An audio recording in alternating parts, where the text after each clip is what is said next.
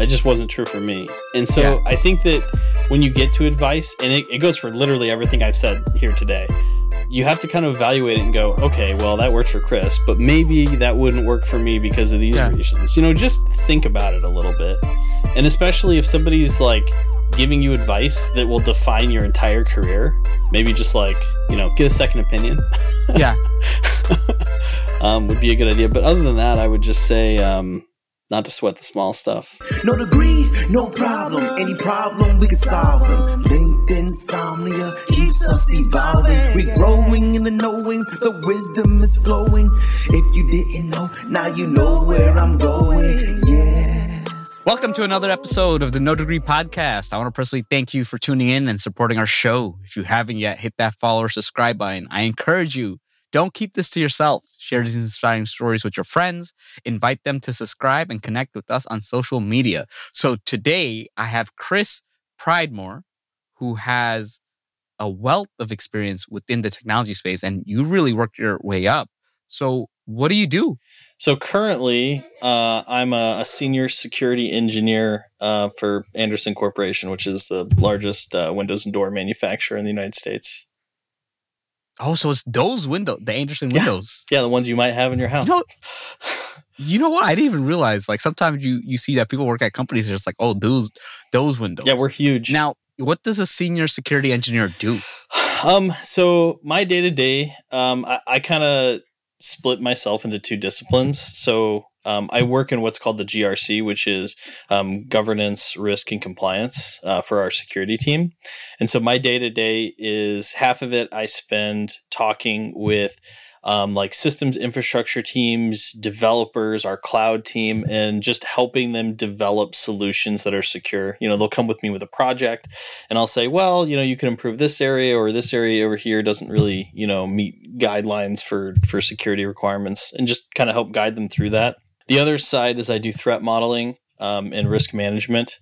And so there I kind of lead a small team of people that essentially then analyze either solutions or vendors or customers or kind of anything, and just determine what the risk is for the business. And then we compare that against like the business's appetite for risk and determine whether or not it's within that or not. It's kind of like the business gives me a box and I try to put all the solutions in a box. And if it doesn't fit, I either figure out a way to make it fit in the box, or I tell somebody and then they accept that it doesn't fit in the box. It's kind of the easiest way to explain it. Now that's pretty cool. So if you could create like a blueprint of your success that you could pass on to someone without a college degree, what would it look like? What should they do? What shouldn't they do? I think probably the number one element for my success was that I'm very passionate about my field. Especially when it comes to IT, it's really less about credentials or degrees. Like those can help you maybe kind of get a foot in the door. But at the end of the day, the people that you see get promoted, the people that you see advance their career and go on to do interesting things, are the people who are really passionate, interested, who, are going to learn outside. I have like a ridiculous home lab setup. I have a server rack in my basement. If I wasn't working in IT, I'd be doing this stuff anyway.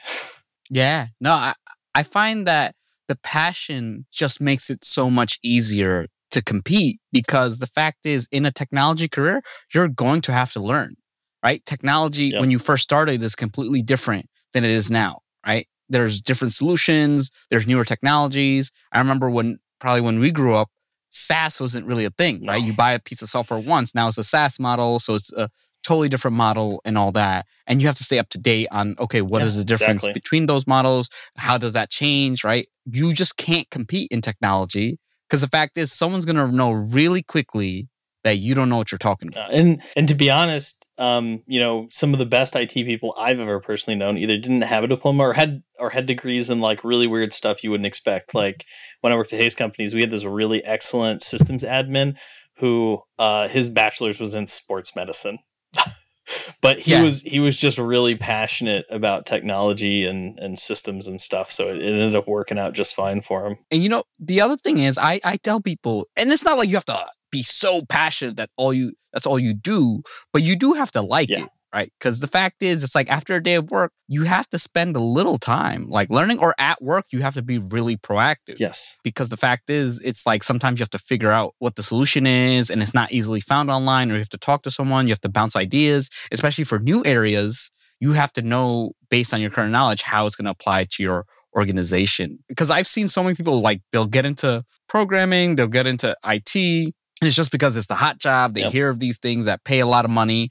And what ends up happening is maybe they might do it for a year or two, or they move to something else. Or the fact is they could never hack it in because they don't want to do the extra work because they just don't like it. And I can tell you that early on in my career, when I was working at lower level positions, especially at help desk, you'd have, some of the old timers would come up and say, "Oh, well, you love the technology now, but it's fine. You'll grow out of it." Okay. Well, the reason that you're 40 years old and still working tier 1 help desk is because you grew out of it, and it's as you go up, you actually find people who are even more invested in like the technology side and stuff. And you find all kinds of little niche things, like you may be talking to, like one of our data analysts and like, oh, he's like really into like home IoT stuff. And then you can have like a whole conversation, but everybody's got something about technology that they're like really into. It's interesting. I'm working with someone on their resume right now. He got like an injection of a chip, so he can open his Tesla door with it, a garage door, and it's like and then if you put your phone on it, if it's an iPhone, it'll go to your LinkedIn, it'll go to his LinkedIn profile and all that, so he can program it. And it's just interesting. And he's built PCs and all that. And I find that people who do well in technology, they have some hobbies that incorporate technology because they genuinely care. Right? They have that builder's mindset. I think he was very into motorcycles and he knew how to repair it in and out, but it's the same thing. You're thinking about a computer, you think about what all the components do and how they interact. And if they fail, how can you diagnose it? Yeah, exactly. And I don't know if you want me to get into like my history or yet anything, but no, go ahead. Let's start. Let's go into your history. I think early in my career, I kind of got paralyzed by that. If you make your hobby a job, then it stops becoming a hobby. Like that kind of paralyzed me a bit because I didn't start in IT. I joined the military when I was 17. I was an intelligence analyst in the Army, and I got out. I got hurt. They decided they didn't want me around anymore. And even at that time, I was way into building computers. I'd been building computers since I was like single digits age, and I was actually like. This is going to sound so niche. So I was actually like a top ranked overclocker in the world for a while. Like top 100. Dude, overclocking is serious. This was back in the like mid 2000s, early 2010s. I was like top 100 on HWBot, which is the site that tracks it. You get points for like having the highest overclock or having the best benchmark score for like certain pieces of hardware. I wasn't in IT. I hadn't actually made it. I wouldn't make it into IT till like several years later. Even though I was already like really into that stuff, because I was kind of concerned that if I made it my day job, it just wouldn't be interesting. But no, it worked. I loved it. I loved it then. I loved it now. I'll keep loving it into the future. You mentioned something when we were talking before that you would go around the house and take things apart and all that. Oh yeah, when I was a kid. I took apart everything. Actually, when I've always been really good at like fixing stuff. When I was 6, I actually fixed my first television. Such a weird story. My grandfather found me this old black and white TV, and it was broken, and he helped me go like get the manual to figure out what was wrong with it. And it turned out it was like one of the tubes it was really old. It was really old. It was black and white. Right. And then we went to Radio Shack. We got the replacement part. I put it in, fixed the TV. And that was great because I wanted to watch some shows and I could never watch my shows because they were the same time as something my parents were watching. And it was cool because then I had a TV in my room.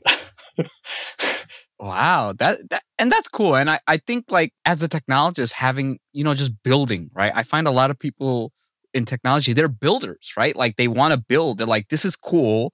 How can I do it myself? Or, hey, here's this crazy thing. How do I do like a do-it-yourself version that's not industrial, that's not like production level, but it can still do a lot.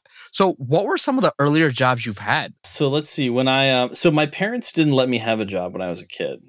My dad had worked when he was a kid, and his dad had worked like when they were 13. Yeah. So he didn't want any of his kids to work when they were teenagers. So I used to do like odd jobs and stuff. Like we used to live near the fairgrounds. Well, I'll just say I grew up near the fairgrounds in Des Moines, Iowa. I don't live there anymore, but and during the fair time, which is like 10 days, because the Iowa Fair is a big deal, I would like go out and like buy like sodas and snacks and stuff, and then like sell them because we were only like 2 blocks away from the gate, and I'd make a killing.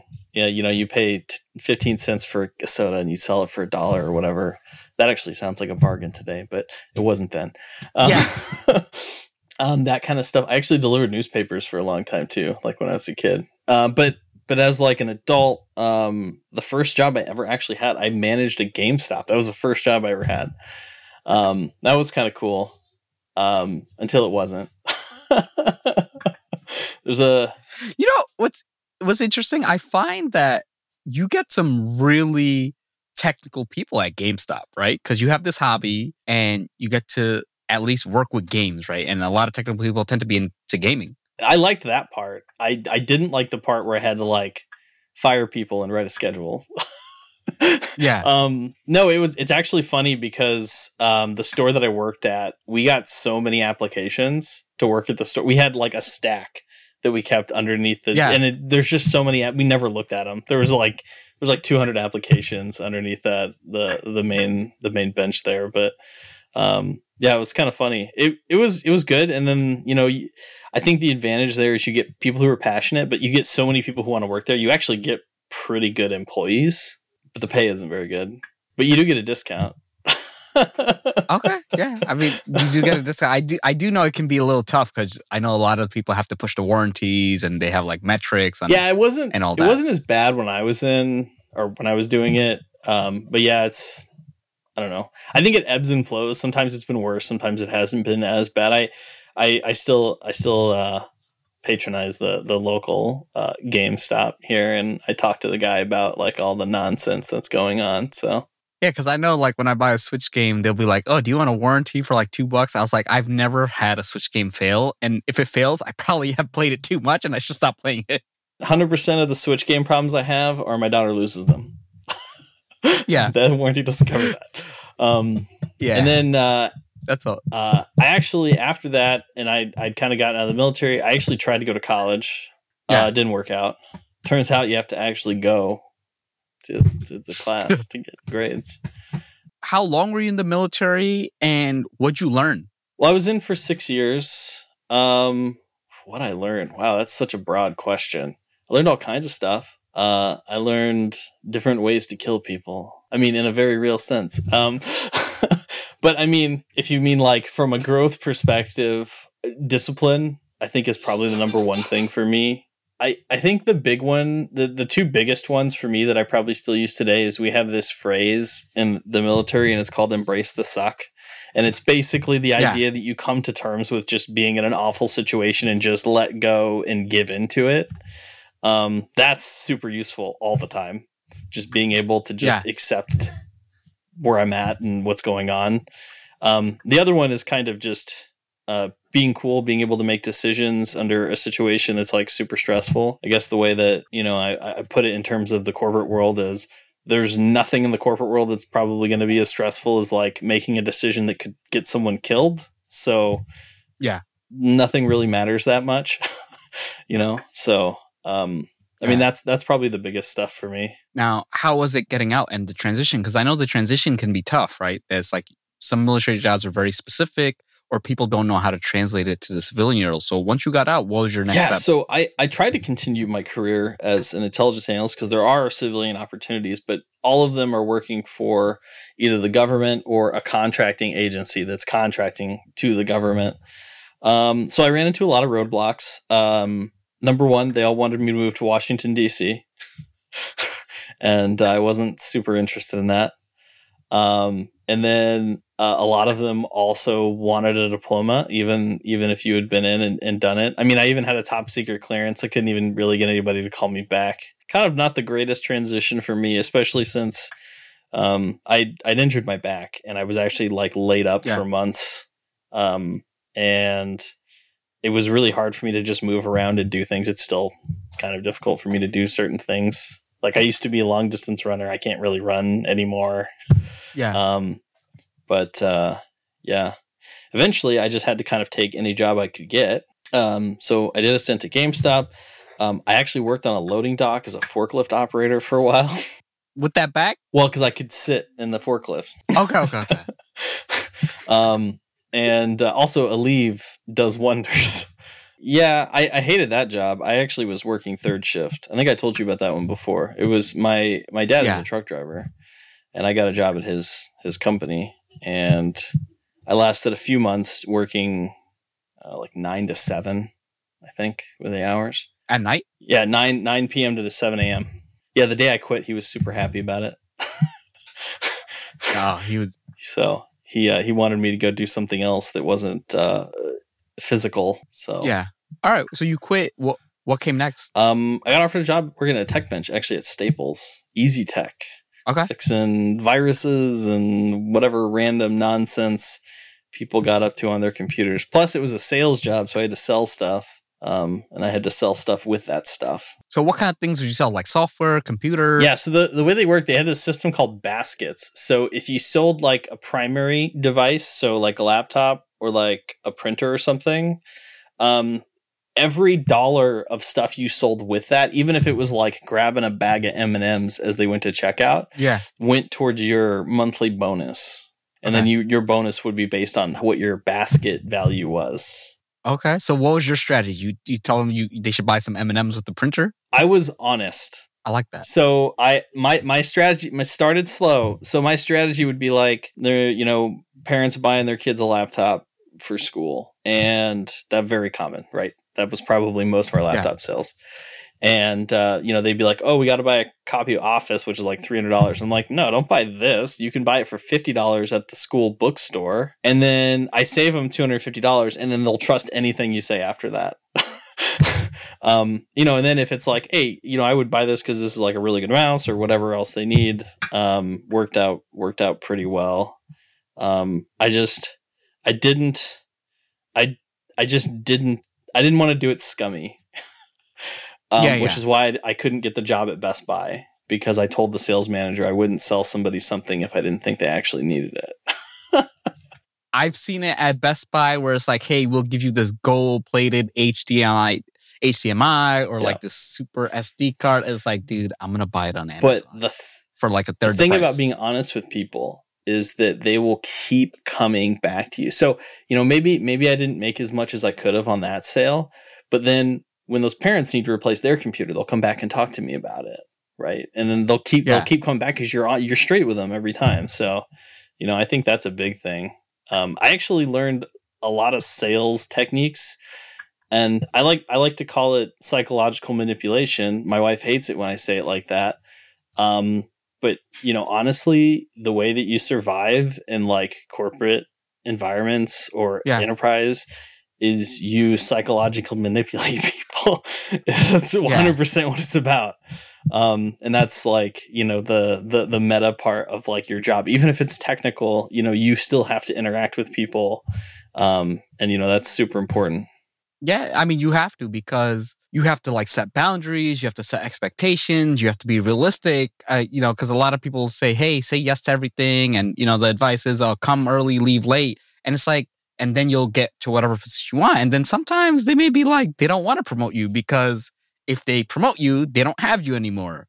And it can get very complex. So you have to find that right balance of doing a good job, but also setting your boundaries, knowing how to interact with different personalities, because some people you do yes to and they'll love you, and other people, they'll see it as a sign of weakness and they'll take advantage of you. So you have to really understand how to navigate the corporate landscape. So how long did you have that job at Staples? I worked there like 6 months. Okay. Employee of the month twice.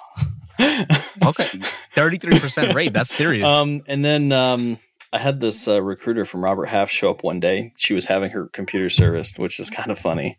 When we were done, she's like, here's my card. I don't think you should be working here. And then like the next week I had an interview for like an enterprise IT job. And then I got it. Wow. So Now, how was it getting that first job? And I could imagine it was a significant pay bump. Yeah, I think I went from like $12 an hour to like 16, that's pretty Okay. that's like 33%, you know. Yeah. No, it was like it was a hospital. It was a 6-month contract. They were doing a refresh from Windows XP to Windows 7 because I'm old. Okay. Yeah, I may have lied a little. Yeah. You know, they go, hey, if you use these kind of printers. Well, so I knew I knew printers because I worked at Staples, and Staples is big on printers. So that helped. And then they'd be like, yeah, have you ever used this software I never heard of? Oh, yeah, all the time. Yeah, it's fine. Figure it out when you get there. I'm a big fake it till you make it person. You just got to make sure that you can follow up with. And the thing with technology is like you go online, you go on forums, you read the manuals, and it's like if you work with one printer, you kind of understand, okay, here's the same things and here are the differences. So you had that 6-month contract. How was it? Because there were some things you didn't know. How'd you pick up on it? It was really cool. I think a couple of the more knowledgeable guys figured out like right away that I was full of shit. Yeah. And that was cool. But they sat down, they were like, teaching me how to do stuff. And then I actually ended up kind of lucking out because we had this issue with like updates, and I managed to solve the problem that we were having that was like slowing down our deployment. Just by like, I took like one of the computers home and I'm like, I'm going to build this and turn it into an update server. And they're like, okay, whatever. And I spent like the whole weekend, like just trying to figure out how like the Windows update server worked. And I had it configured. I brought it in, we put it down. It like doubled our deployment times. And that was pretty cool.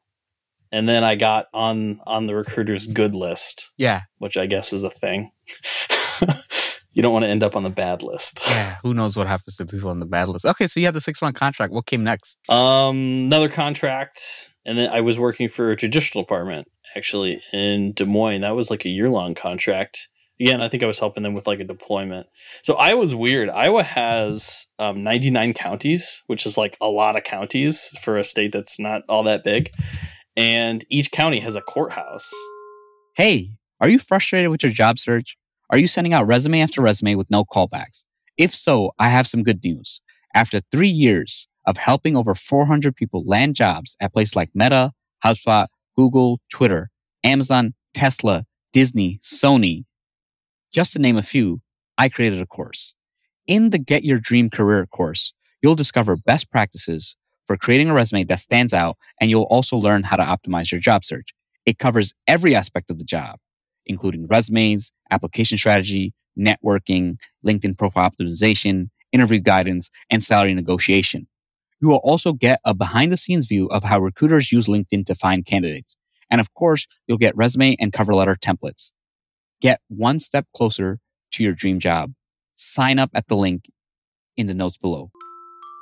So I'd have to like drive out to like every single county to do like this hardware refresh, which was, I don't know, it paid pretty well. It paid better than my first gig. And that was pretty fun. I learned a lot about that too. And then, yeah, I think when that one dried up, I actually went like on a 6-month stint without being able to find work. Oh, wow. Yeah. Like I really wanted not contract work. Like I really wanted to just work at a place. Yeah. And it actually ended up forcing me to leave Des Moines just because I couldn't find work. And I had some family up here. I live in the Twin Cities now. I've had some family up in the Twin Cities, moved up here, and I haven't had a single day of involuntary unemployment since. Wow. So yeah. So okay, that's cool. So now, what was your like next big gig? That was like, wow, like I got into a big company. So the company that I actually came up for was a contract to hire, and right at the end of my contract, they had layoffs, and so I was there for like a month. Oh man. And that's why I immediately I was like the day I was supposed to go sign for like our apartment, and I had gotten laid off, and I remember like the IT manager was super bummed about it. He's like, you should still like sign your lease. Like it's gonna be way easier to find work here than it is where you're from. And then like the next day, my recruiter got me an interview at General Mills, and they called me that night and offered me the job. And that one ended up being like an 18-month contract to work on their help desk. And that was cool because it was like the first like, it's like 150,000 person company, right? Yeah, so yeah. that was like big leagues IT. That was fun. I learned a whole bunch there. But at the end of the day, it was just another contract gig. And so the contract comes to an end. They don't hire you, right? Yeah. So, but then after that, I got my first full-time IT job. It was like a friend of a friend, not through the recruiter, got me an interview with a manager at IBM. And they were looking for somebody to do like remote systems administrator in the area. And so like the problem with trying to move from like help desk to systems admin is like nobody wants to let just some help desk person go configure their servers. You have to kind of already have server experience to go do that. And it's hard to get server experience if nobody will hire you. So it's like kind of this weird catch-22. And so I got the interview and I figured that's all I need. And my brother and I, who were living together at the time, we had went and found this server rack on Craigslist for this company that was like downsizing. They got rid of it. We rented a U-Haul, brought this server rack home, and then started buying servers off eBay. And so we had a bunch of stuff in here.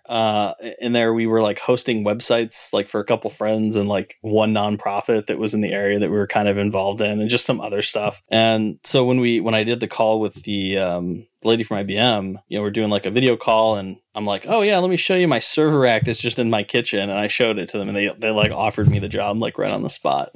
Wow. Craigslist and eBay. That's a dangerous combo. Yeah. Well, now I guess it would be like Facebook Marketplace and probably still eBay. Yeah. So, something like, or Facebook Marketplace and Facebook, right? Just like, yeah.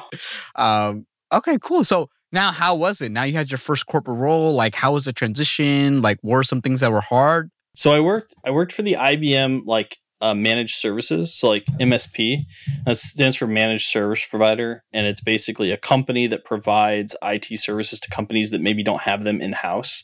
And so a lot of what IBM does is they like will lease their systems, and then they also lease the support. So, for instance, one of my clients was AT&T. So AT&T uses all IBM systems and all their data centers, and so I'd be the guy on site to go manage them and make sure that they're like operating fine.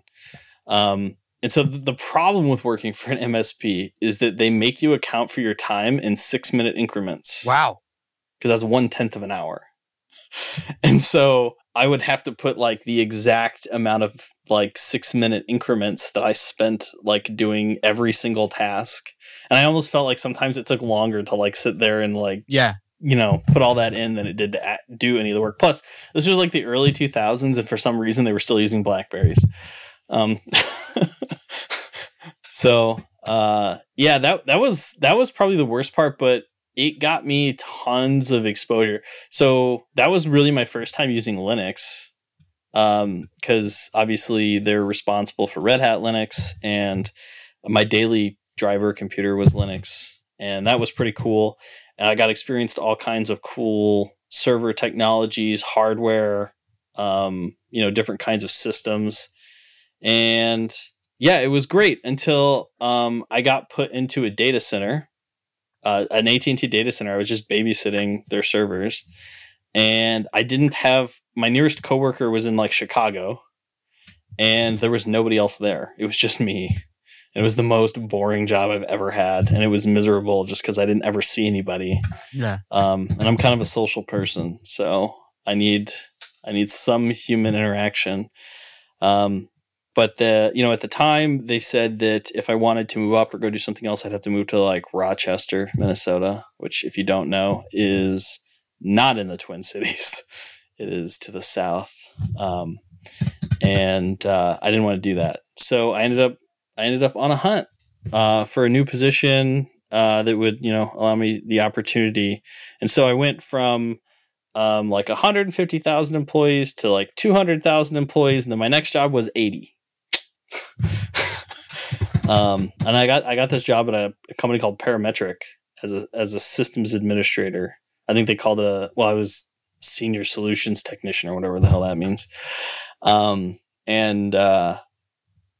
was terrible. It was a really small company. They had a culture, and it was hard to like penetrate into like, the general. It was like they had alcohol after 4 every day, and like they would bring like masseuses in. They had like omelet bar like every Sounds Friday like a morning. fake Google.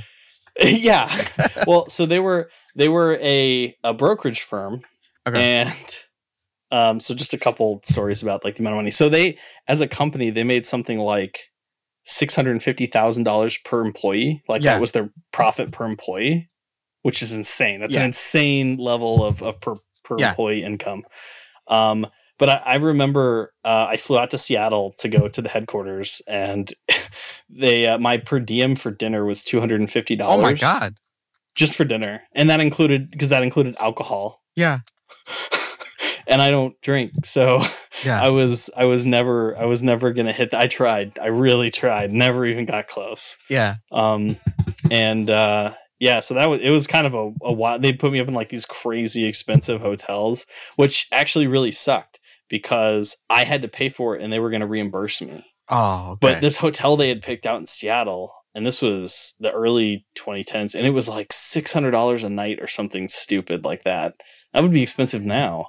And I had to pay for it. And I'm sitting here and I'm like, holy shit, I'm about to like max out my credit card, like paying for this trip. And that was pretty terrible. I didn't have a lot of money back then. Yeah. No, I mean, look, it's tough. Like a lot of people don't realize, like, as you're moving up and you're coming from these jobs and like technology, especially on the IT side, it's not necessarily you make a lot of money. It takes time.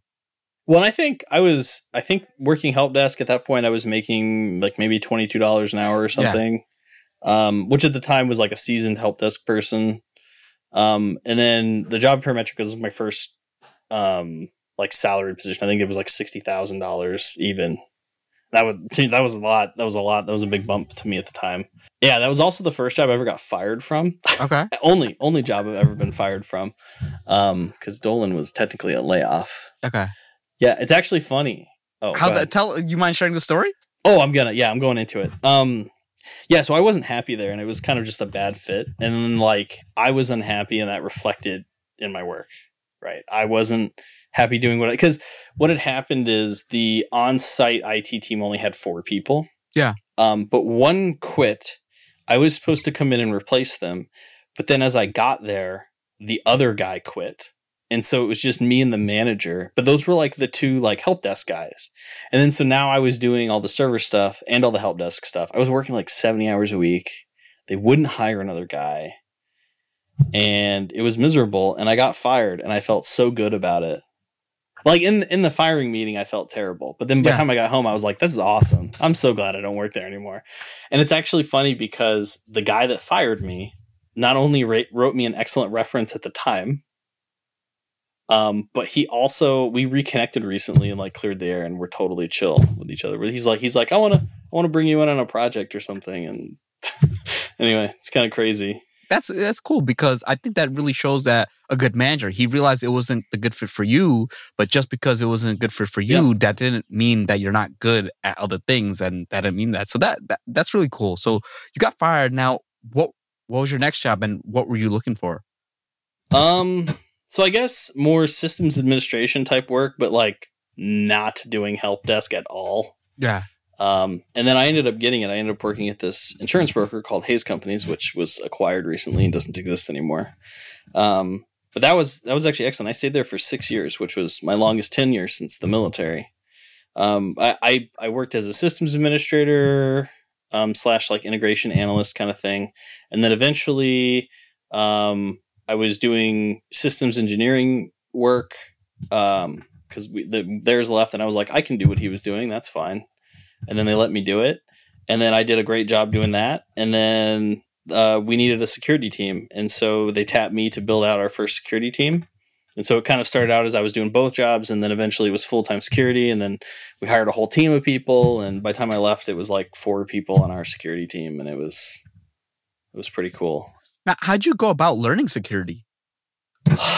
So when I was at Parametric, I actually told my manager at the time that I wanted to learn security. Like that was what I was interested in. And Yeah. I had started studying then. I just started like following security blogs and going through like honestly like white papers and stuff like, oh, this exploit's weird. Like, how does this exploit work? How does that function? Yeah. You know, stuff like that. Just trying to learn how these people exploit systems. And honestly, when I was a kid, I'd been a little bit into it, right? Like, you probably don't know this, but there used to be a website called Hack This Site. It may still exist. I don't even know.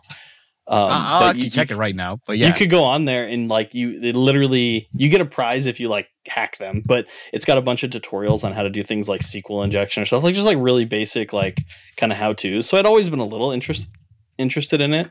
But yeah, honestly, a lot of it was just, okay, they want me to build this. Well, let's go look and see the best way that people build these. Like, what's the standard industry practice? Look it up, research it, figure it out. Okay, we're going to implement it this way. Or, well, that won't work because, you know, our environment's like this. So maybe either we tweak it or we go find something else. I mean, some experimentation, but honestly, just having somebody who gave me the latitude to be able to just experiment, try things, and just like learn a new technology was kind of instrumental. And at this point, I still didn't have a diploma. I've never received a single IT certification. wow. I mean that's cool. It's I was checking out Hack This Site. It still exists. It looks like it's in like a website that was very cool in the 2000s. They have like there's like Hack the Box. Okay. And there's other like versions now. Try Hack Me. Try Hack Me is like another one. Try Hack Me is a very modern like one that Hack the Box. Free and it has a lot and it's serious. Like the routes are like 30 to 60 to even 100 hours. So it's like security is one of those areas that you can seriously learn a lot and, you know, move up and you can break into enterprise. And again, they always need good security people.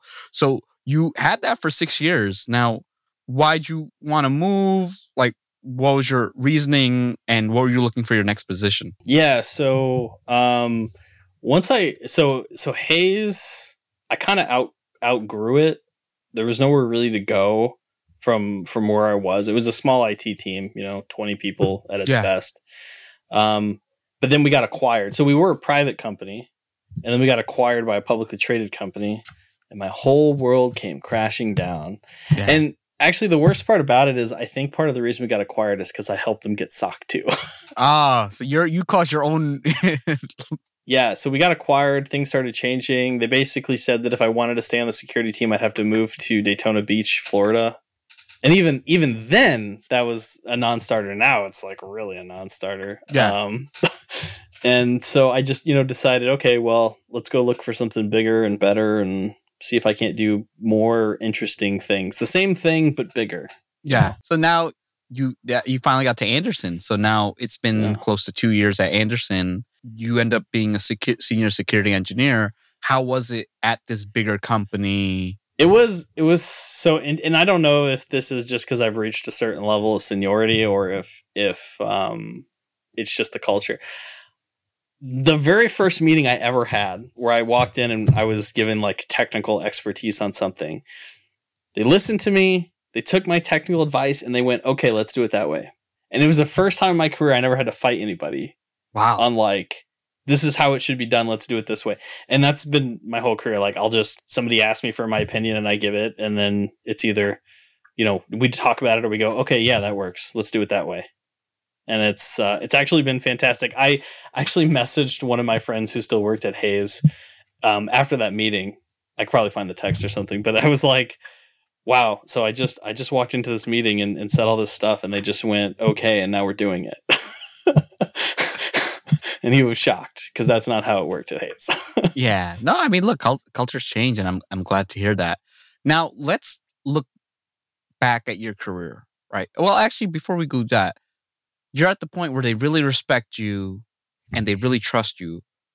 How does growth look like in this phase of your career? Because growth in the earlier phase is just learning the ropes, learning more technology and that. Now it's a little different, right? Now you're kind of doing leadership things while still being technical, and you just have to have a different skill set now.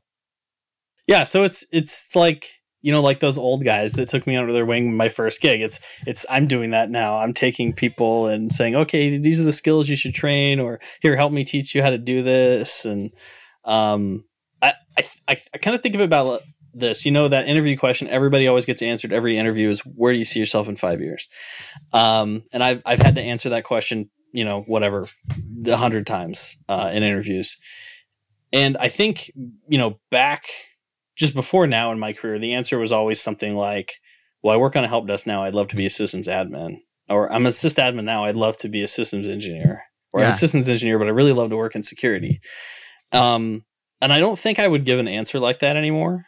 I think that if somebody were to ask me that question today, the answer would be something more like, I want to be working on projects that have like high impact or that are interesting or new or novel or some kind of new technology that people don't really have any interaction with. Or I want to help build like an entire environment or program or something. It's really less about like the titles and like vague job descriptions and more like, I just want to build something and then I can look back and say, I built all that stuff and it's cool.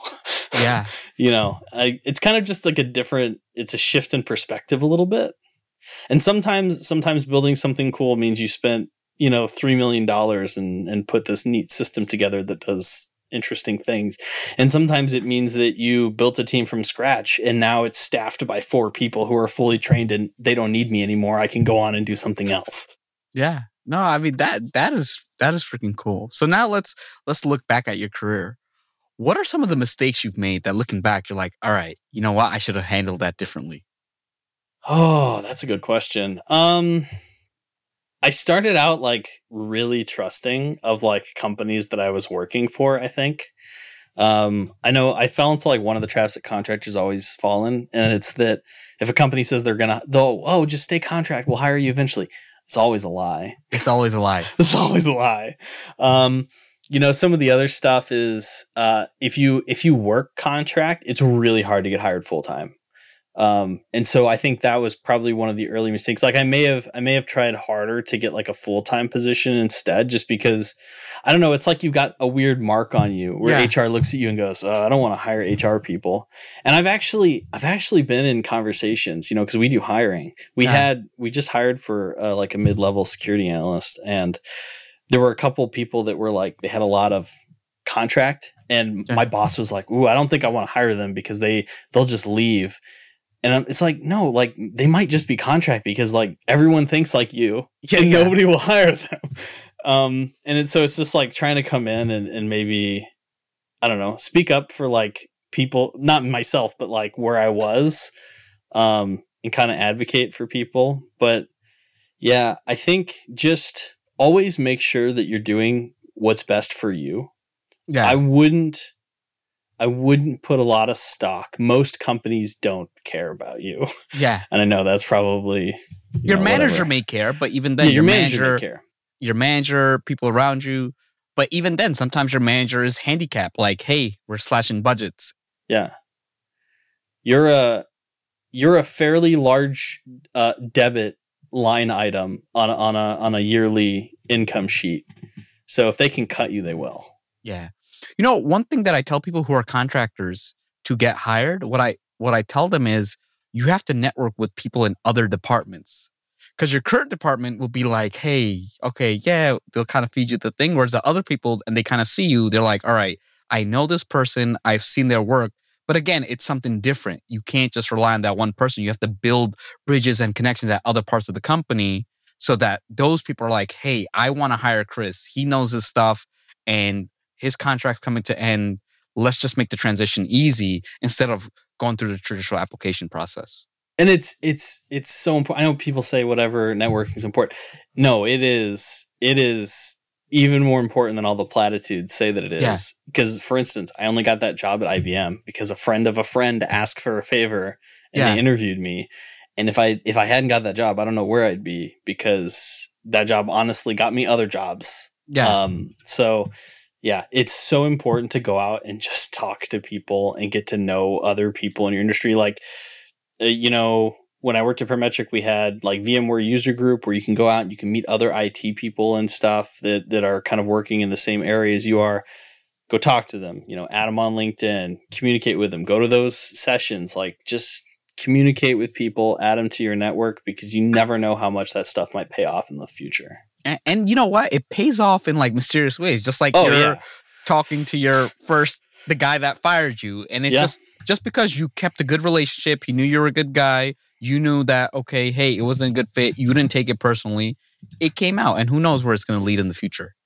So now, the other thing is, how has the just technology industry changed over time in terms of work? Right now, things are very different, because back then when you learned security, like you freaking bought a server rack auto thing and you did that. Now there's probably a YouTube video of someone like you who's installing it.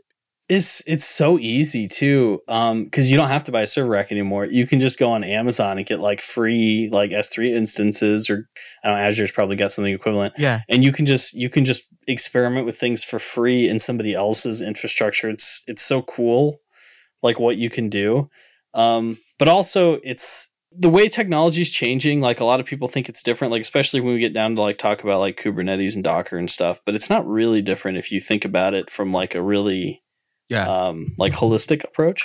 So here, for instance, so if you think about that, efficiency is all about reducing redundancy, right? Yeah. So if we think about it like the very top level, a data center. Okay. So like a company could own their own data center, but they have a lot of space that they're probably not using. And there's, they already built all this power infrastructure and this network infrastructure. So somebody else could share it. And then we do that. And it's called a co-location, right? And so like, CenturyLink has a data center and then they put a bunch of other companies inside of it. Yeah. Because then they share staff in the building and power and whatever, right? Yeah. And so that's more efficient.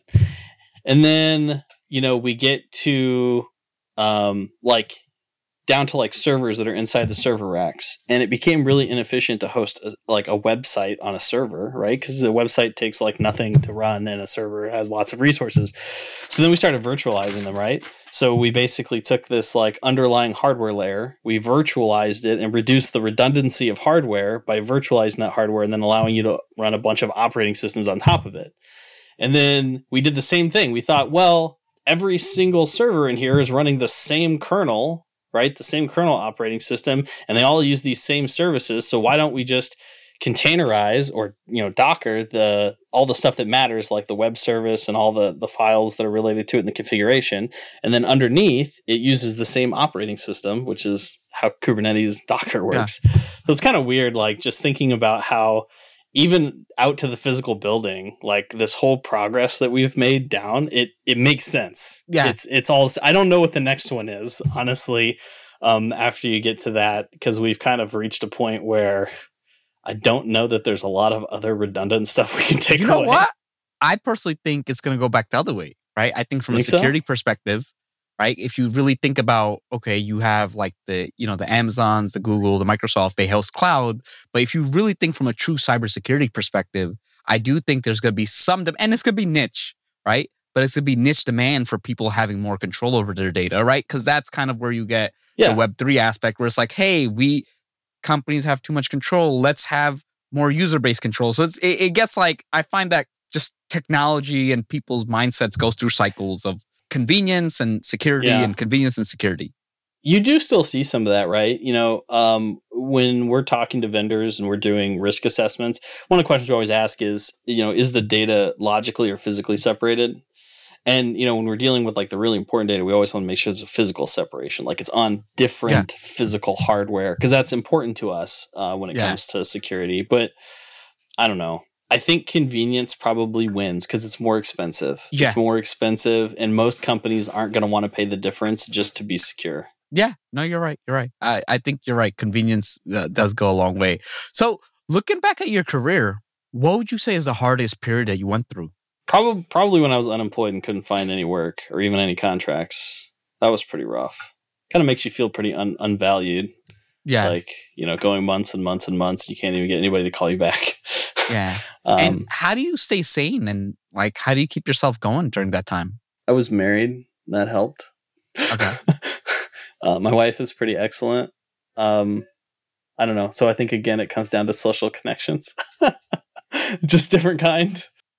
Yeah. And having a good wife always does wonders. So, so the other thing too about that is I'll always see that as kind of like a period that you can improve yourself. Like maybe that's go learn a new language, or maybe that's like, I want like to go learn more about AWS. And sometimes for people that could be, I'm going to go get an AWS cert or something. It's not the path I've chosen, but it's totally valid, and it helps demonstrate that you went out of your way to learn it. But I would say use that time that you get. It doesn't seem like it, but it's a blessing in one way, right? In that you get a lot of time for like self-improvement. And I know there's somebody out there who's like been looking for a job for a year and hates me that I said it, but you will eventually find work. You will eventually find something, and you will have appreciated making valuable use of that time, because it's not often that you get to dedicate time to yourself and your own self-improvement. Yeah. It's so true, because when you're working and then you have obligations outside, it's like having that time, you can do a lot with it. So now, what are you most proud of in your career? Like looking back, what am I most proud of? I mean, I'm pretty proud of my military service, unless we're talking about just IT stuff. No, I mean that you learned a lot, and you served the country. So I was deployed to Iraq from 2007 2008, and I think my most proud moment was doing like humanitarian aid missions. Yeah. Which is like giving out school supplies and stuff to like school kids. Obligatory cat. Okay. Hey, look, it's not a true podcast unless the cat comes. Yeah, that was probably it. If I had to pick like an IT one, like a technical one, when I worked at Parametric, we spent several $1 million and built a true high availability system. That was pretty neat. Because everybody's like, high availability. Well, no, if you want to build high availability, it's really simple. You just figure out what you need to run the system, and then you buy 4 of it. I like that. And then you ship 2 of them to a different part of the country.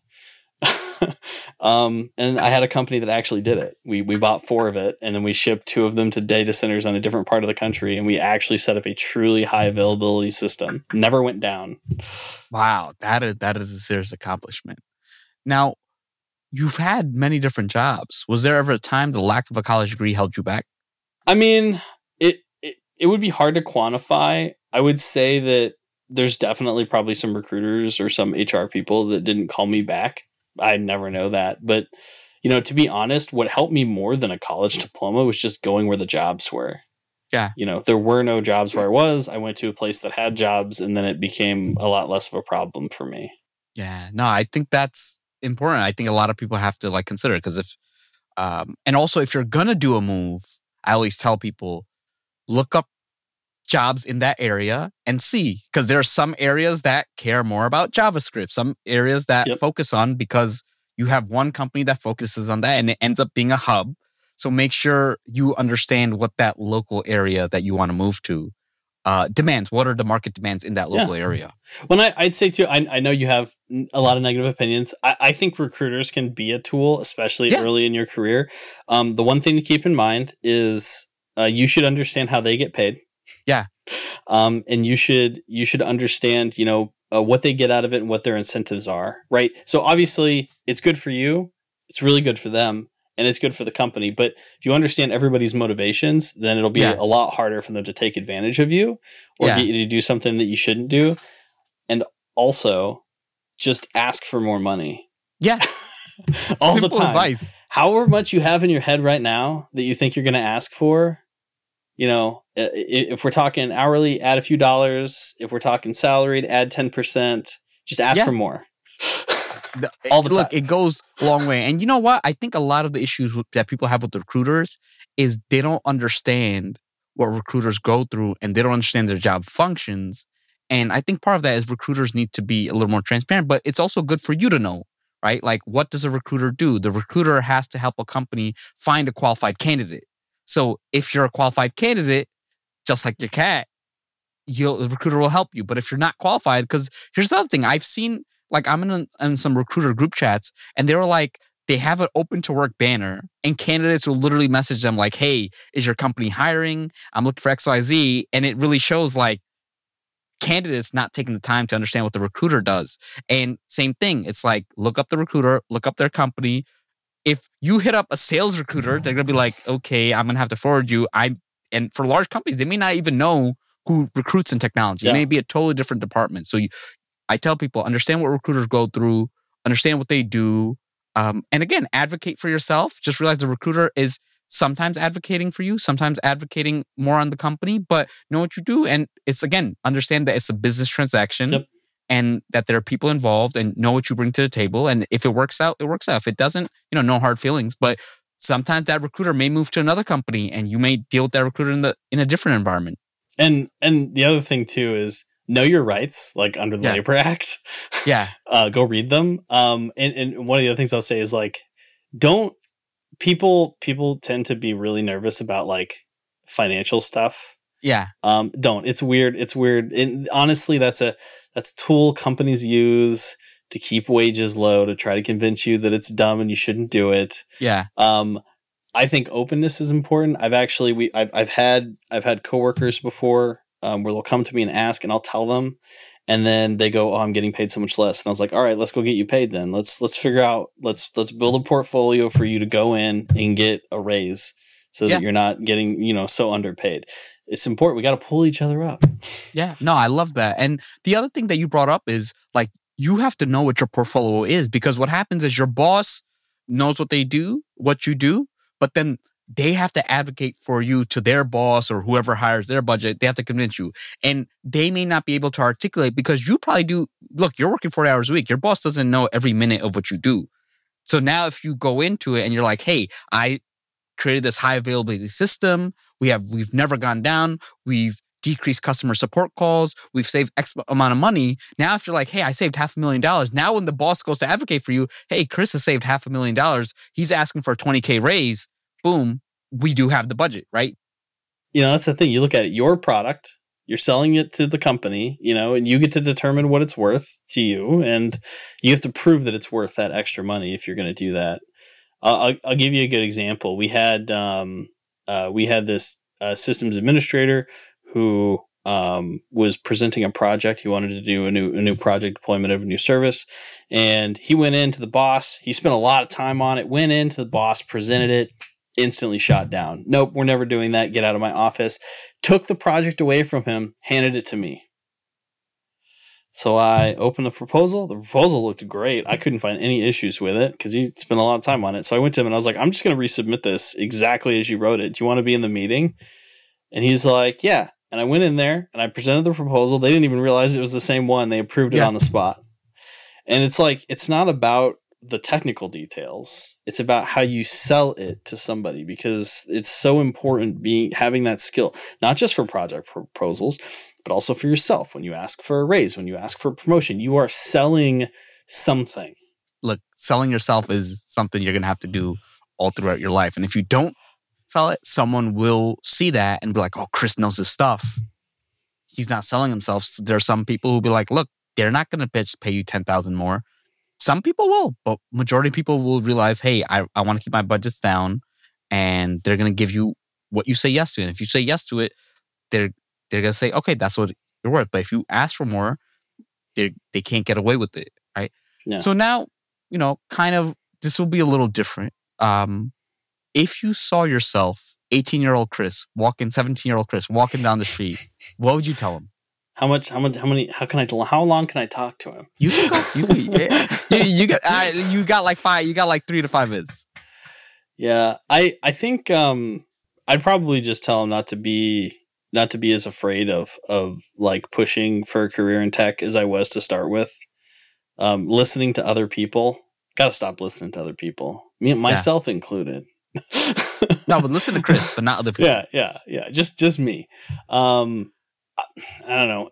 And the thing is, I'm sure that some of the advice I got for other people, it's probably true. It just wasn't true for me. And so I think that when you get to advice, and it goes for literally everything I've said here today, you have to kind of evaluate it and go, okay, well, that worked for Chris, but maybe that wouldn't work for me because of these reasons. Just think about it a little bit. And especially if somebody's like giving you advice that will define your entire career, maybe just like, get a second opinion. Yeah. Would be a good idea. But other than that, I would just say, not to sweat the small stuff. Yeah. Just focus on the big picture. Yeah. So now you have a lot of knowledge about salaries. Like, what are the realistic salaries for like, the jobs at like, like a security engineer, people in cybersecurity, systems engineer, what are like the salary ranges for these positions? Yeah, so I mean, a lot of it can depend pretty heavily on like what kind of company you're working for, how big it is, like what kind of responsibilities you have. Just because those titles don't necessarily reflect everything you're doing, but like if you were entry level into like security, which for me, an entry level security person is like you've done 2 years in IT, like maybe you were help desk, maybe even better, you were like network or systems. I mean, that should be probably around 70, probably in that 60 to 80 range is where I'd start for those. You get up to systems engineer level, now you should be looking at 100 plus, somewhere in there. I mean, it really kind of depends, like I said, on the size of the company. That's where I would start if I was doing salary negotiations.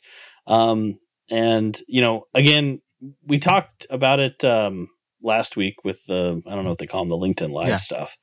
You know, there's a lot of resources too, where you can kind of go out and see what like industry averages are, and things like that. A lot of those tools are pretty good. I find that like Glassdoor seems low almost Glassdoor, all the time. You know what's interesting? I'm going to tell you. Let's talk about incentives. So Glassdoor is a very interesting case because Glassdoor is a job board. Right. So think about it. As a they job want to keep board, their customers happy. They want to keep their customers happy. Yeah. And again, if someone's spending $10,000, $20,000 a month on posting job postings and they say, hey, get this review out, get this thing out, it's not accurate.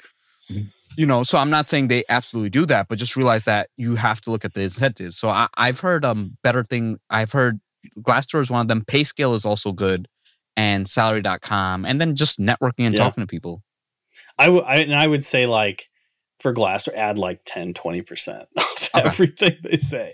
I've looked at security like salary ranges on there, and it also depends on your, you know, if you're like in the middle of nowhere, Nebraska. You're probably not going to make that much.